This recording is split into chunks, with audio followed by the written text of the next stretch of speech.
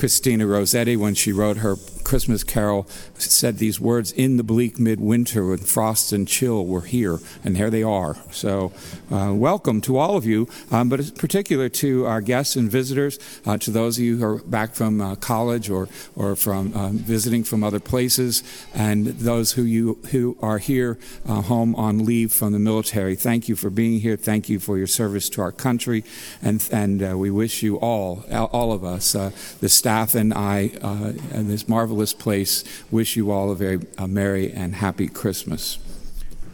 Have you ever done something because you just think it's right? I asked that question a couple weeks ago in a homily. Do we just do things because we feel it's right? We're just moved by something inside of us. If we want to Christianize it, we can say that we had grace from the Holy Spirit, which was compelling us to really reach out to another. Maybe we've done it for just family and friends, maybe for strangers, maybe even someone's reached out to us. But at least we feel that it's the right time to do something. For these past 4 weeks, the church has been preparing us through the readings of Isaiah to really do the right thing, to really listen to what God has said to us in the past and apply it to our living today.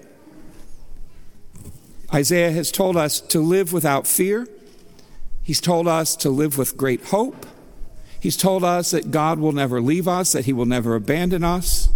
And he told us that we should be joyful as we wait the expectation of the coming of the Messiah. And for us, that second glorious coming. When we do it, we wait for that coming because we know it's right. In our world, we have been spending a lot of time in the past 4 weeks. We've been finding the right gifts. We've been buying the right foods, preparing the right foods. Maybe we're finding the right parking space, or tonight at this Mass, the right seat. And by the way, to our friends in Minetti Hall, we welcome you as well. And we know that you're here with us on the opposite side of our wall. But know, too, that we're going to send communion ministers to you when it's time for communion. You won't have to come over here. But here we are. We're here tonight because we know it's right. We know it's the right thing for us to do. We want to start this Christmas celebration with the Lord in our hearts. And so tonight I ask each one of us who are here to spend these next weeks of the Christmas season really looking for Jesus Christ.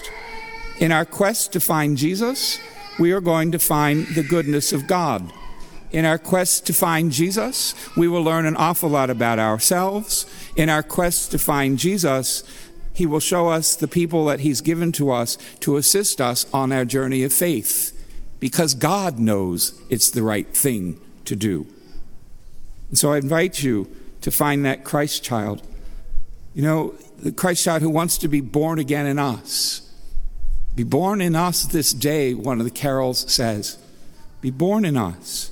Born in us at every baptism.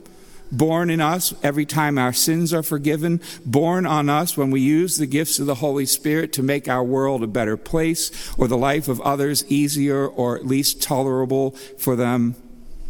Those that we know and those that we do not know. Jesus is reborn in every celebration of the Eucharist, in his holy word, in the sacraments of the church. Jesus reborn in us every time we smile at another person, when we reach out in kindness to someone else, when we treat others with dignity and respect even though we differ, and when we ask others, what is it that I can do for you? And we do it. Why? Because it is the right thing to do. So tonight I invite you again to, as we look for that right thing to do, place yourself in this rebirth of Jesus. Place yourself, all of us, place ourselves in this marvelous gift of the Christ child. In front of us tonight is the manger. We all have one. Every one of us have one in our homes, on our cell phones, on our iPads, maybe our screensavers on our phones. But we find ourselves in that holy place. We find ourselves transported, just as the Mass transports us back to that Last Supper. This night, this Christmas night, transports us back to that birth of Christ, to that stable in Bethlehem. And we all play a role. Maybe tonight we feel like the shepherd. We've been called by God to lead others, to lead a family, or to be the boss at work, to be the priest of a parish. But whatever we do, God has chosen us to lead others to Christ by our words, by our actions, by our example. We have to ask ourselves, if we are the shepherd, are we leading others in godly ways to what is good and what is holy and what is excellent? Or are we selfish? But we do this because we know it's the right thing to do. We have the Magi way over there coming from the east. They're standing there, they're ready. And maybe we relate to the Magi, maybe because we have such an abundance from which we can be extravagant to others. Maybe we have enough to share of those things with which God has blessed us. Maybe we are able, like the wise Magi, to help others in their time of need, not necessarily with gold, frankincense, and myrrh, not with our money, which helps many people.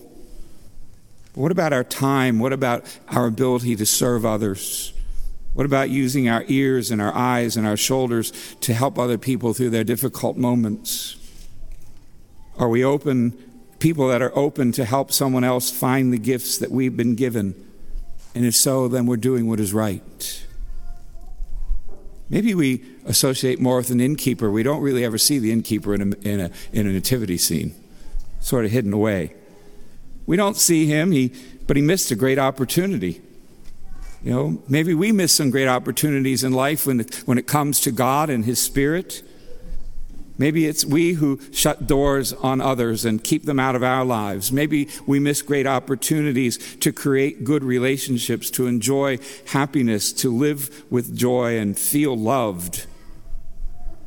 Yet so many times we continue to shut that door, and that is not right, and we know it. Maybe we're one of the locals. Imagine what was going on in Bethlehem at that time. They were there for a census. There were a lot of busy things going on. Just like trying to find a parking space at the mall yesterday. A lot of busyness. A lot of things were happening. People were going about their business on this very holy night. How about us? Do we just go about our business throughout the year and miss the great things that are happening right in front of us? In our families and in the places we like to go? Do we choose the earthly way of living over the opportunity to grow with others on our journey of faith and prayer and worship? The simple thought is, as you and I are journeying this godly life, there are others who are traveling with us. There are strangers. There are people who just come in and out of our lives, people we really don't know, but people who really want to feel welcomed by us. Example, here's a simple thing for tonight, a great example. Do we know the people sitting next to us, behind us, in front of us? Jesus came to save them too, not just us. So if you don't know those people, maybe you're missing out in the very presence of God Himself. And we want the presence of God because it's right. Perhaps one more look at the Holy Family, called to just trust, called to just know that God had the right thing in mind for all of them, called to give all that they had so that Jesus could take center place. Joseph and Mary gave it all for us. Notice how Jesus is in the center. You never see the manger far off to the right or the left. It's always the center. We walk into our church, what do we find? We find Jesus on the cross, very center, in the crucifix, in the tabernacle. Because Christ is the center of our lives. Christ is the center of our lives, and we know that He's there because it's right. So on this Christmas night, I challenge all of us in this holy place to put Christ back in the center of all that we are, all that we do, all that we will do, and whoever we become. To really make Him the center of our lives, our homes, and our hearts, because we know it is the right thing to do.